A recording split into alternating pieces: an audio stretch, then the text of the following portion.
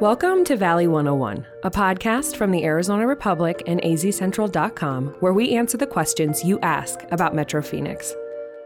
I'm your host, Kayla White, and today's episode is produced by Taylor Seeley. Hey there. Now, I'm going to take a gamble and say if you listen to this show, you probably like it here in the Valley.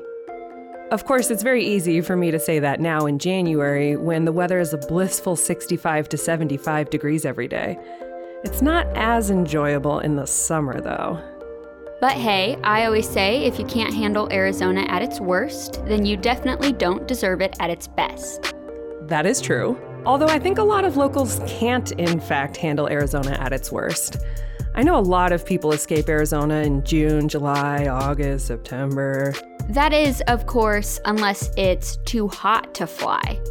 It doesn't happen often, but on occasion, when Arizona hits temperatures over 118, some airlines have grounded their flights. And today, I'm answering why that happens. This question came from Kimball Allen, who lives in Scottsdale. And so this is my question of why, when it gets really hot in Phoenix, why can't airplanes take off? Now, the funny thing is, Kimball actually works for an airline. What is kind of hilarious about my question is I actually work for an airline. I work for Alaska Airlines. But here's the thing. He's not a pilot or a flight attendant. He actually works in the call center.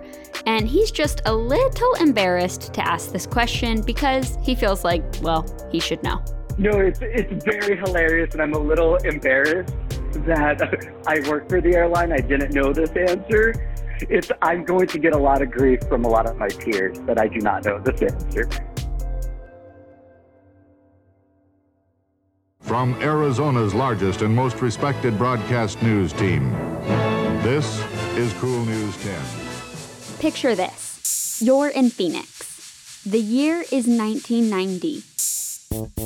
Denim miniskirts are in style. The Deck Park Tunnel is about to open. Metro Center Mall is in its last few years of actually being a mall and not a ghost town. Terminal 4 at Phoenix Sky Harbor is almost ready to open. All is well in the Valley of the Sun. Except the sun. The date is Tuesday, June 26th, and the heat is record-breaking. In the first half of the day, it's 120 degrees. And with this unprecedented heat, even the normally placid meteorologists here are at least a little bit excited. This audio is from a KTVK newscast that day. Incredible heat. IH. It's hot. Unbelievable. I never thought I'd see it, but it's here. Hours later, it would hit 122 degrees. For the first time ever, flights at Sky Harbor Airport were grounded because of the heat. Once the thermometer rose above 120 degrees, airlines began halting operations. News clips show scenes of the airport where frantic airline employees address large crowds of travelers. Remember, this had never happened before. We are holding off on boarding due to the temperature of 122 degrees. The aircraft cannot take off. You know what really hit the fan. This was 30 years ago, but the memory of it hasn't faded. Often, when Phoenix braces for high heat even nowadays, you'll hear news stations harken back to the 1990 closure. With record heat in the forecast, pilots and passengers are remembering what it was like here back in 1990 when the valley hit pondering whether it could happen again. So the question now, could it happen again? ABC 15. It did. You might even remember most recently when flights were grounded in 2017 from the heat. Some were also grounded in 2013. But in each of these instances, it wasn't technically because it was too hot. What it actually came down to was insufficient data and safety precautions. When pilots fly, they're given performance data from the manufacturers of the plane.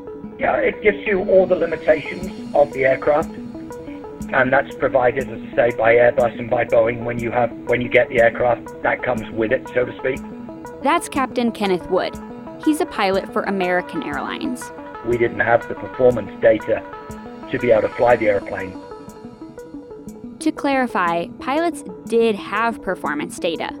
The data just didn't go up to 122 degrees. It was the first time and the only time I'd ever known it happen. I mean, it was extremely hot, and it made sense that, it was just too hot to fly.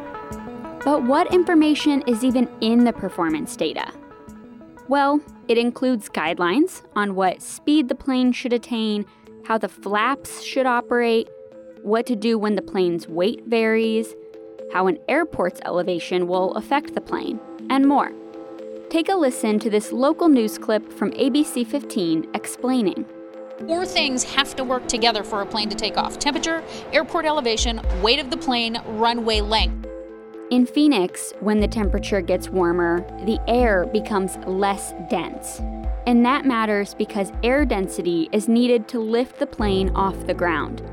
Here's another explanation from Newsy. Higher temperatures make for thinner air, which is harder to generate lift from. Without the denser air pushing it upward, a plane's engines need to do more work to get it to takeoff speed. By, quote, more work, they mean go faster. And this is where runway length and a plane's weight come into play. So, to get the airplane to go faster at any given weight means that you would need more runway to attain that speed. Well, if the runway is not long enough, you would then have no option but to reduce the weight of the airplane. Here's another way of thinking about it. If you think of your car with you in it and accelerating versus 6 people and a bunch of luggage in the back, it takes longer to get to an attained speed than just you on your own. The same principle applies to the airplane. Pilots also have to take into account emergencies. There are 2 considerations. One is that the runway is long enough to get the aircraft airborne, and the other one, for safety of flight reasons, is that if you decide to reject the takeoff, you need to make sure you have enough runway distance available to stop the airplane. So there you have it.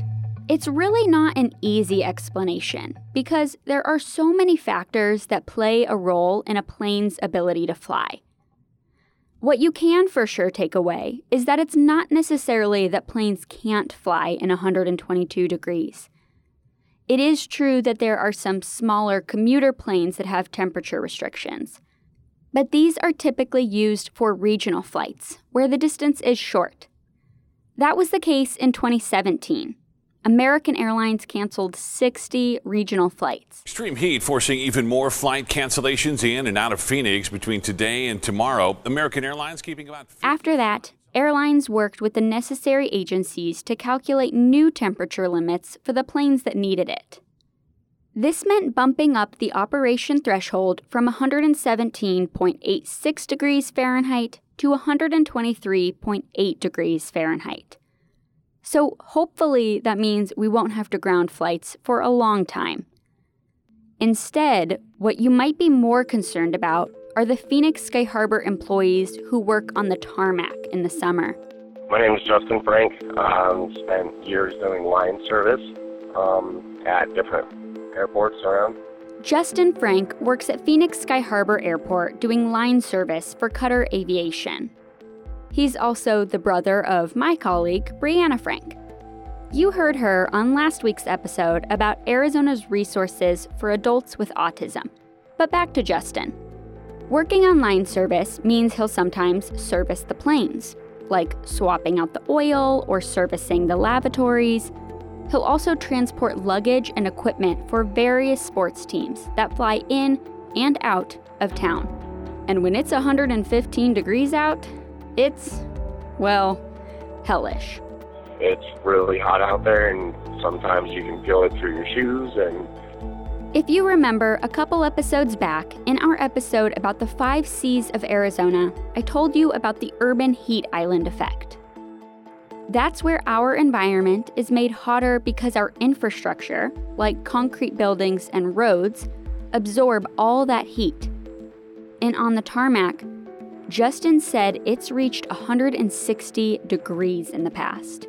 You'll feel that radiating heat coming off of the ground.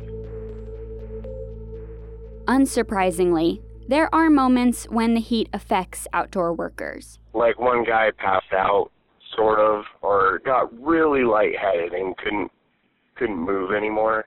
Kind of passing out, getting lightheaded, and just kind of had to move him over towards the belt loader and put the belt loader in reverse and then take him down that way and then get him inside and cooled off and got water in him, and it was going better, in time.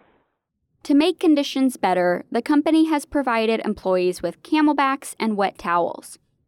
Airlines have also created shade stations with beverages and giant fans to cool off. Even with those additions, it's still really hot. So, next time you see someone who works the tarmac, give them a smile. And if you ever consider working there yourself, maybe buy a good water bottle. And you'll need a good pair of shoes, too.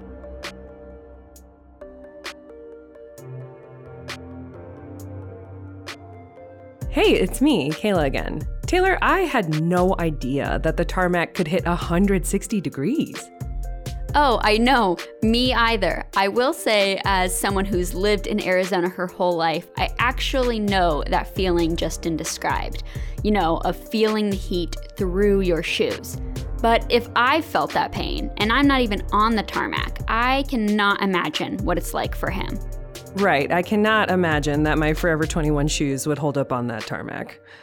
It also is interesting how it's not actually that the plane can't handle the heat, but typically just needing information for how to navigate when that weather happens.